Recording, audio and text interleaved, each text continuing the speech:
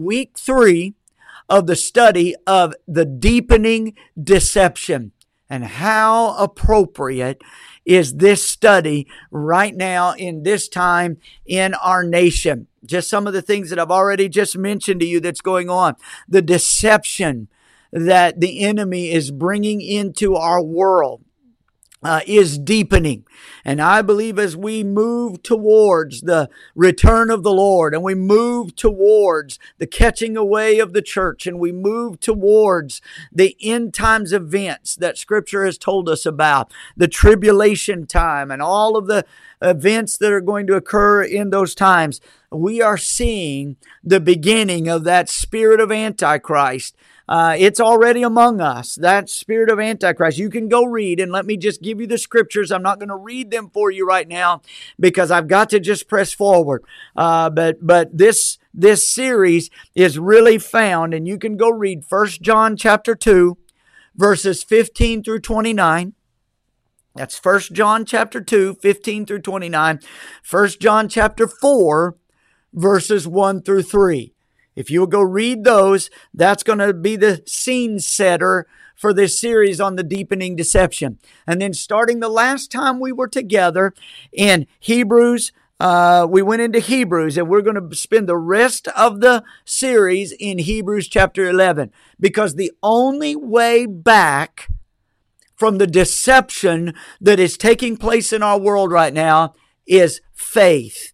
And faith properly placed in Jesus Christ. Faith properly placed in God, Jehovah God. There is no other besides Him. He's not known by any other name. He is God. He is the Lord. And Jesus Christ, our faith must be put in His Word, in His plan, and in His saving grace. The only way to guard ourselves against the deepening deception is found in faith. And so I just want to encourage you, and I want to remind you about that. And we started off in Hebrews chapter number 11 that last time we were together, and we began to look down. And the first thing that we talked about is we talked about monumental faith. We talked about that in order to combat this deepening deception, we are going to have to be found with monumental faith. That's first faith. That is faith that is highly significant and great in importance. And that kind of faith, and we saw it portrayed in Abel and Enoch and Noah.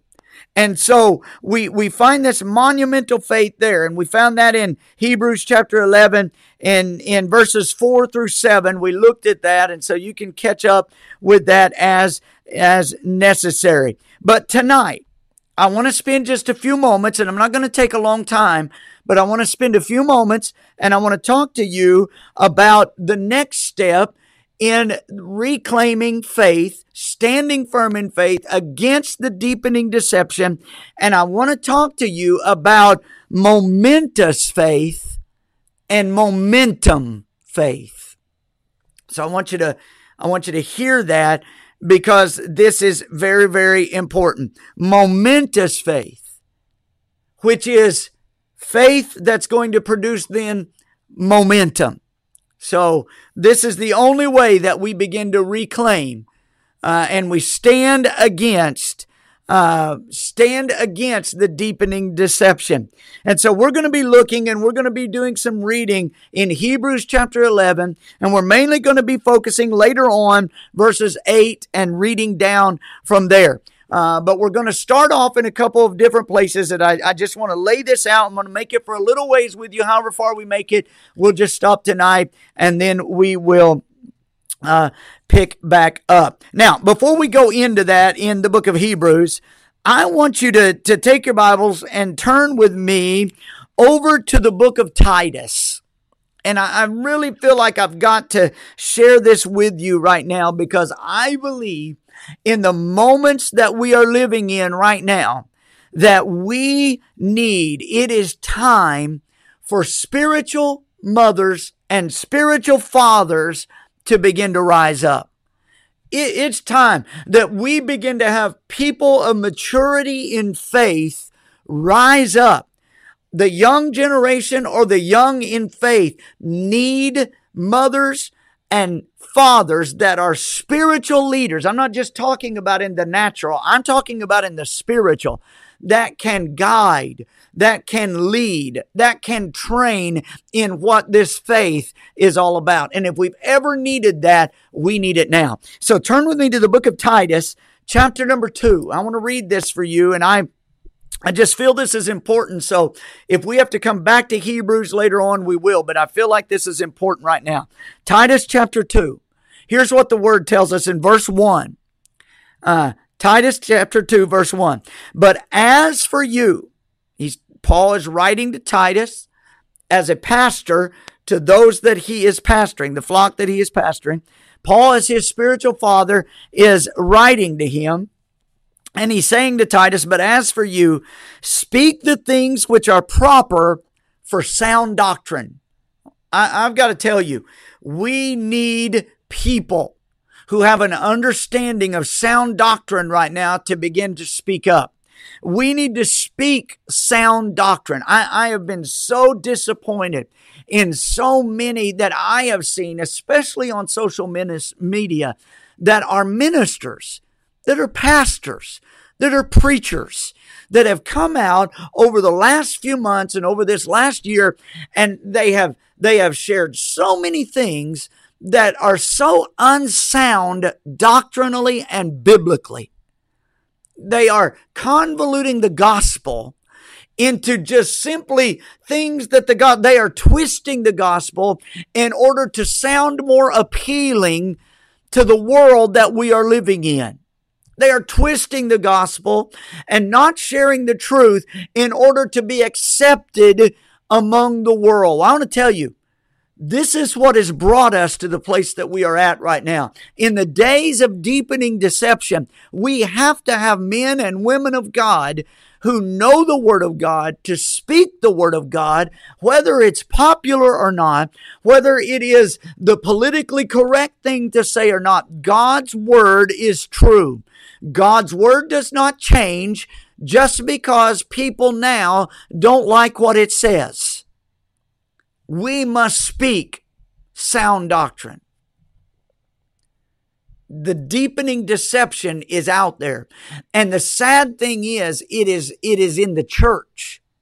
The world has always been under deception, but it is in the church, and it is in leadership in the church that's more worried about how many people they are connecting to, more worried about, well, back when we had church in-house, more worried about how many people are sitting in the seats, more worried about how many likes they can get on social media, more worried about how accepted they are in circles outside of the church world than they are about presenting truth. We need truth speakers. We need people that will declare the truth, lean upon the Lord, trust God with the results, and call people out of a world of deception. So Paul says, speak the things which are proper for sound doctrine. Please hear me. Verse 2, that the older men be sober, reverent, temperate, sound in faith, in love, in patience. I can already tell you, we're not going to get back into Hebrews 11. We're going to be right here for the remainder of our time together tonight. Because this is too important. And in this moment, I'm feeling the Spirit of the Lord just stirring within my spirit. This is a word that God is trying to get into our hearts right now. We can't speak for everybody else, but I know what the Lord is saying through the word to me. And I know what the Lord is asking me to say through His word to you right in this moment. So you have to judge the word. You have to determine what you do with this word. But I've got to be obedient to God right now. And I'm going to lay down my plans of where I was wanting to go. And I'm going to get into this word just a little bit. So older men, mature men, men of God who have some seasoning in the faith. Okay? Let me tell you what's expected of us right now. What is expected of us right now scripturally is that the older men, that means mature men, not just age-wise, but mature in their faith. Be sober. We need to get serious about this, guys. This is the most serious thing. Speak the truth. Get serious about the truth. Quit playing games. We need men of God. We need men of valor that'll rise up and begin to speak the truth and begin to invest in the younger generation. I want to tell you, we've got a dilemma in the church world today, River Life included. But in the church world today, a dilemma of men stepping up, standing up, taking their role seriously, and being men of God. We can talk more about sports, more about politics, more about cars, more about our guns, more about everything in the world, but we do not put in the time and the study and the seriousness about speaking the word of God in truth. Men of God, rise up and be serious, be sober-minded, be reverent. That means we need some men that will reverence God, that will understand God has to be held in high esteem. We humble ourselves before Him. We put Him above us and others above us. Be temperate. Not blowing off the handle every 5 seconds. That's what's so troubling to me. And I understand as American citizens, we have a right to protest. And I understand that. We have a right to let our voice be heard as American citizens. But don't forget this.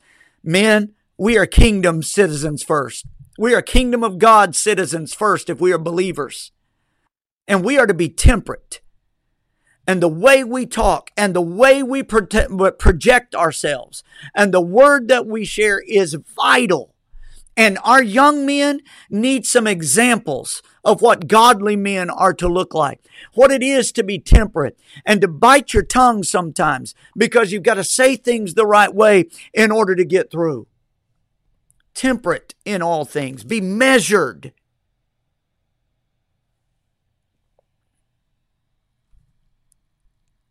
Sound in faith. Sound in faith. Not wishy-washy, not in and out. Not out there somewhere so far that no one else. Be sound in your faith so that others can follow. Leave a clear track. Leave clear footprints. Guide others along the way. In love. We need to love others and then in patience. Be patient with those who are learning and growing. Verse 3. Because see, the men have a very vital role to play, but so do the women. Verse 3. The older women likewise, that they be reverent in behavior. You mature women, seasoned in faith, be reverent in behavior. In speech, this is the same call for the men. Honor God. Be reverent to one another. This world, this day that we live in where people, even people who claim to be Christians, are so irreverent. They say things that, let me just be blunt with you. They say things that believers, Christians, men and women of God, they say things that should never come out of a man or woman of God's mouth. The way we talk is very important. Check yourself. Amen. I didn't intend to go this route, but that's all right. I think we need this. And I think the Lord needs somebody to hear this. Be reverent in behavior, not slanderers. So don't be running around slandering everybody, running down everybody's character. You don't know what that person is facing. You may not like their actions. You may not like the things that they say, but you're not their judge. Neither am I. We need to be training others about this. So we got to be practicing it ourselves. So older men, older women, there's some responsibilities here. not given to much wine. That's a command also given to men in other parts of Scripture. So is the slander one. So even though he's giving some generalities here to certain genders, to males and to females, to men and to women, it really is for both. We need some seasoned people, not given to much wine. Well, there's a lot of dilemma and debate about that. I'm not gonna jump in this all the way because I got more to say. But the debate, I guess, then would come down to, well, what's much wine? And people want to debate about that, and people want to argue about that.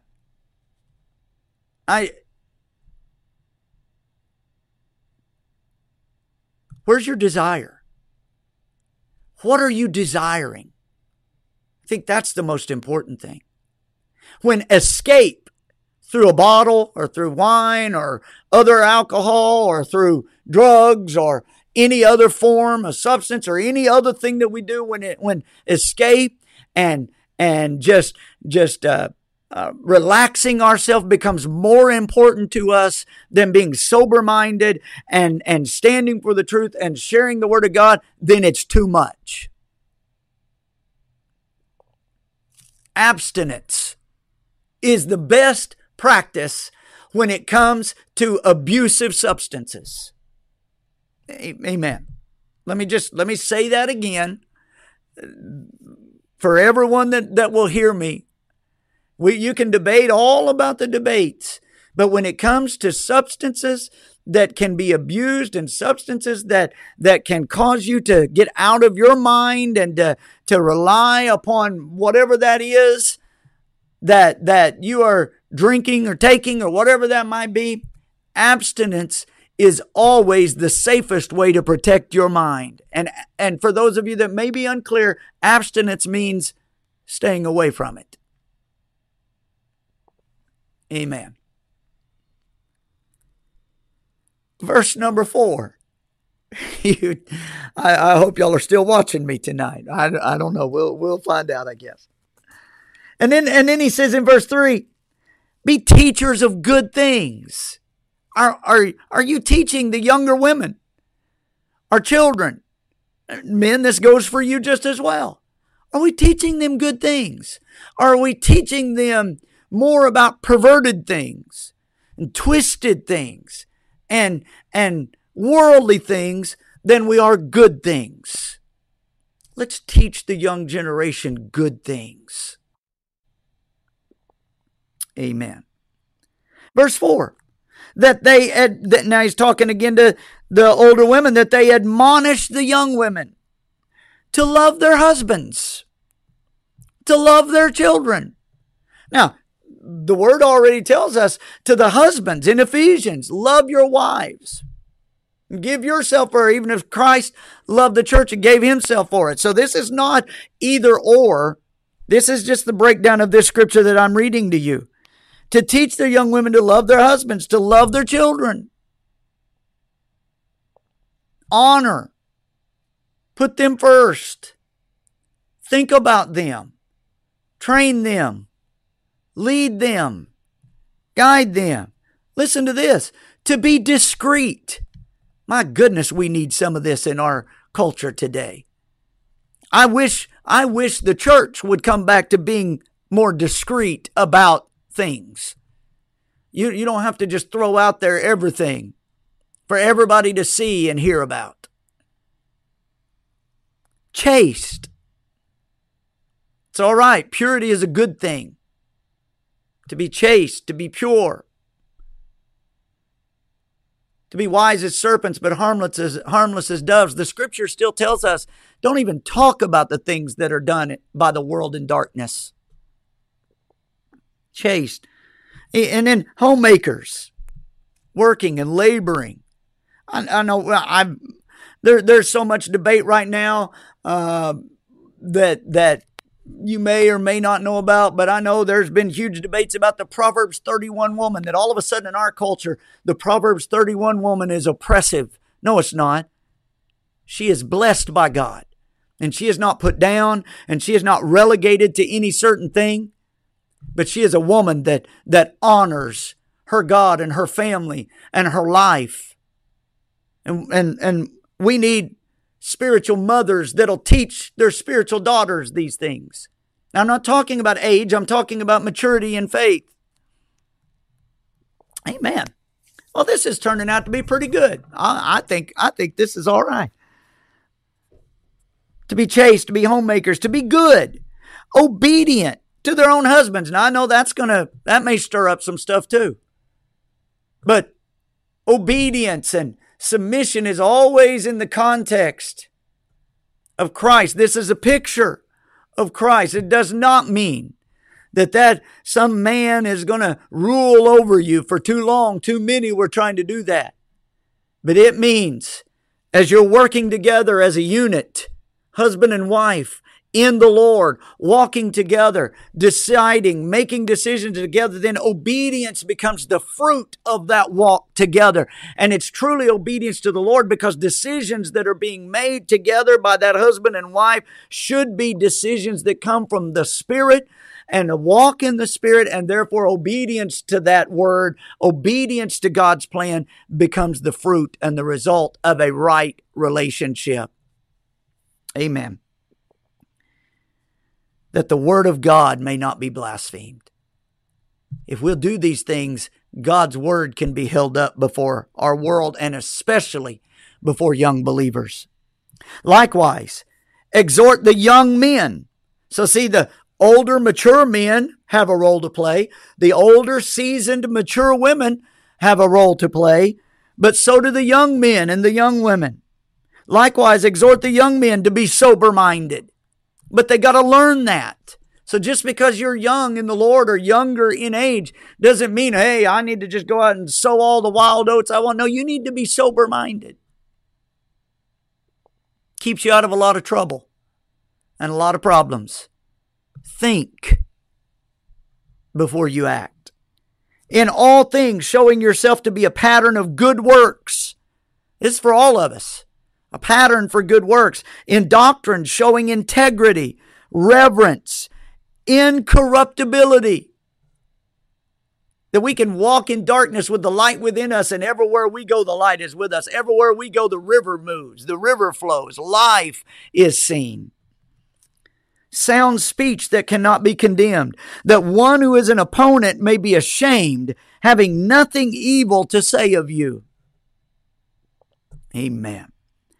Exhort bondservants. So now we're talking about those that are working, those that are laboring, to be obedient to their own masters or their own bosses, their own leaders, to be obedient, submitted to them, to be well-pleasing in all things, not answering back, not pilfering, but showing all good fidelity, that they may adorn the doctrine of God, our Savior, in all things. Whether we're at home, whether we're on the job, whether we're in the community, we are representing Christ. This is our duty. In a day of deepening deception, we need more of this.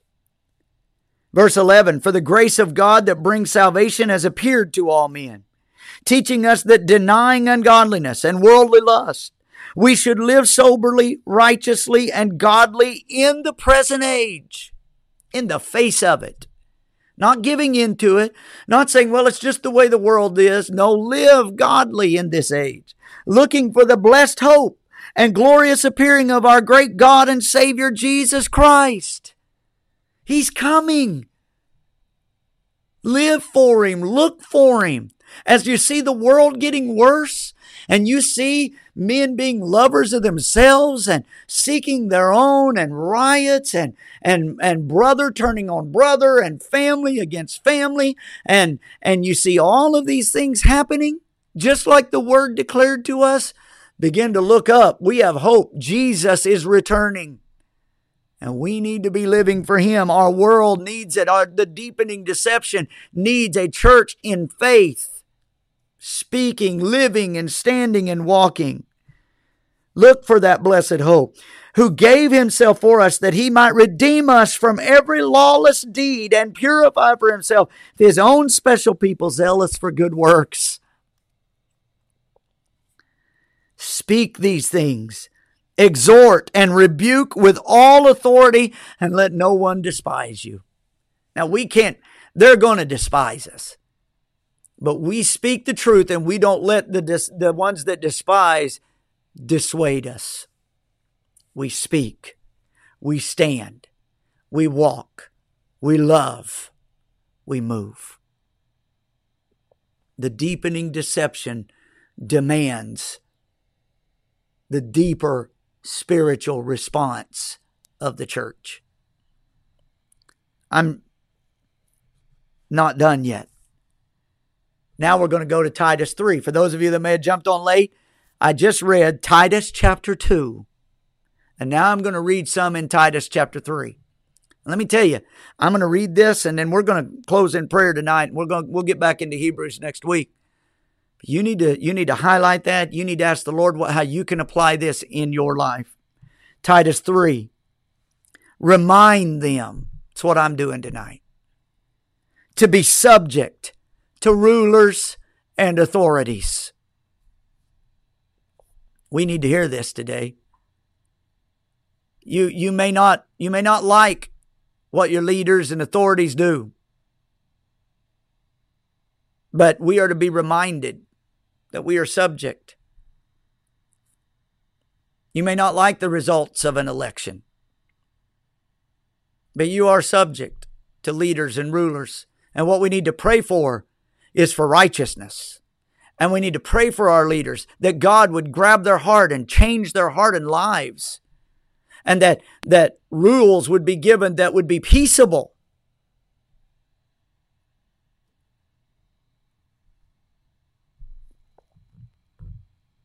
To be subject to rulers and authorities, to obey, to be ready for every good work.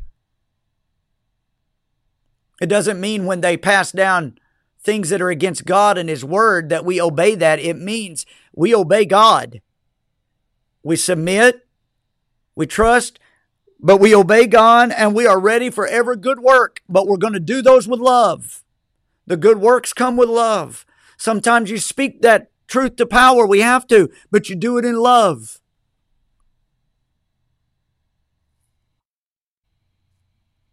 For we ourselves were once also, now listen to this, for we ourselves, to speak evil of no one. Yeah. This is deep. To speak evil of no one. That would include typing it out on your keyboards. What kind of example are we setting when we're running down people because we don't agree with them?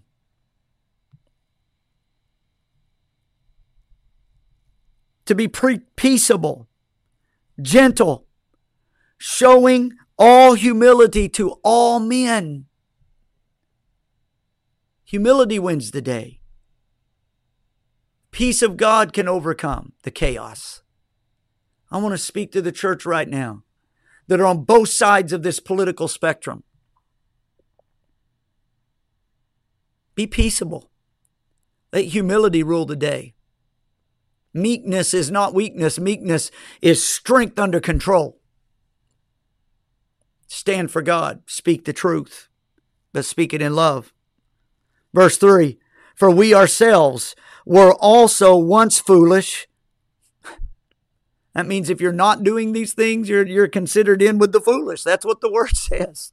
He said, do these things because we ourselves were also once foolish without Christ. Disobedient, deceived, serving various lusts and pleasures, living in malice and envy, hateful and hating one another.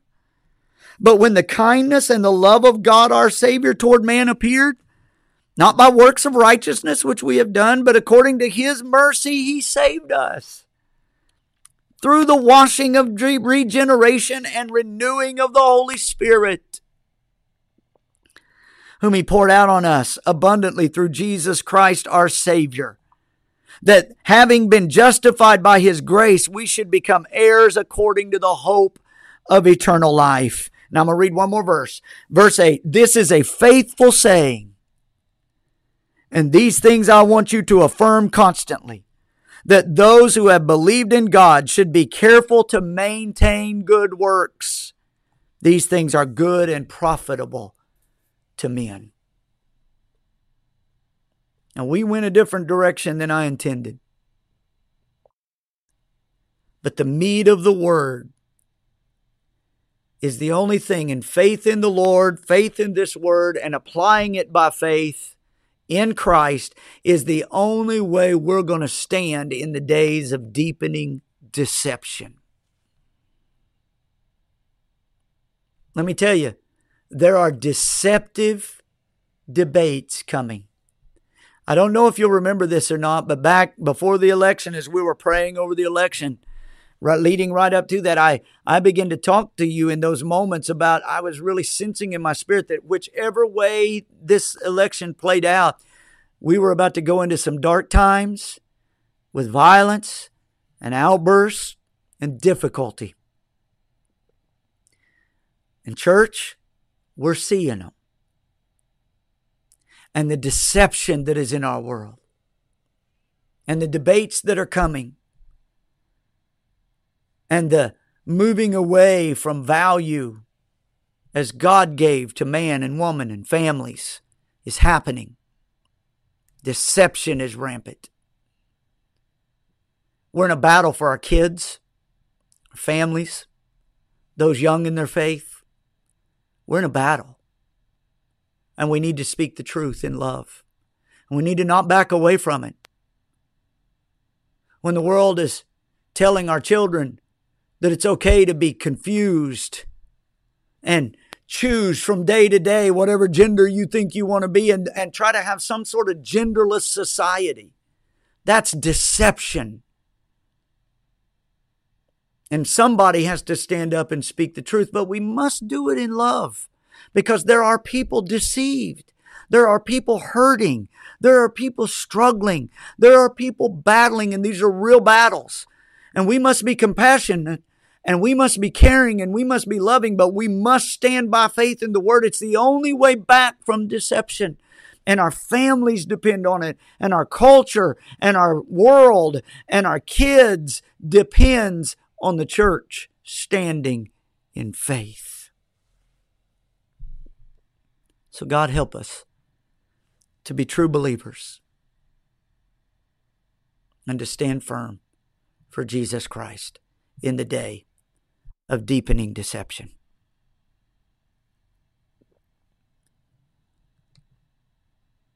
I hope something that's said tonight would just challenge your heart. Please go and read Titus 2 and Titus 3 and get out your highlighter, or if you can't bring yourself to mark in your Bible, get out a pad or a piece of paper and write down and read and ask God, what are you saying to me? What changes can I make? What areas do I need to trust you more in? What things do I need to do? What things do I need to lay down? How can I be a better example? How can I lead those young in the faith or my family or children or whatever role you're in? What can I do to be effective for your kingdom? Ask God. Write it down. And let's pray. We're going to close in prayer tonight. And my heart is breaking for our country. My heart is breaking for the lost in our world. My heart is breaking for the generations, if the Lord tarries, that are going to be raised up in these deceiving days. Death is around us every day. Coronavirus is just one aspect of death that is around us. Every day people are dying and going into eternity.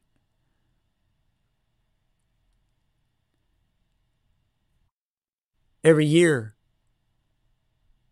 so many times more than the COVID virus will take the life of. Every year, multiplied times that, numbers of unborn children will be murdered in the womb. And if you've taken part in that and you've had an abortion for whatever reason, I understand times are tough and difficult and those are gut-wrenching decisions. I understand that. But if you have, the good news is Jesus can forgive. And if you'll turn to Him, He'll love you And we love you. This is not a slam against anybody, but I want to tell you, life matters to God. Life matters to me, and life needs to matter to us, not just the unborn, but all the way up to the elderly and the respect they deserve in the times of coming to death. It's heartbreaking to hear the stories of the older ones that have died during this virus and the ways that they've been separated and isolated, and the hurting and the outcast and the misfit and the trodden down and the poor and those that are overlooked. If we're going to be truly for life, we must be for life from before the born all the way up to the day they die and every day in between. And we have the words of life, and we need to be the church, and we need to reach out, and we need to share that every life matters to God. God values life. Let's be good examples of good works. Okay, I'm going to stop there because I do want to give just a little bit of time to pray.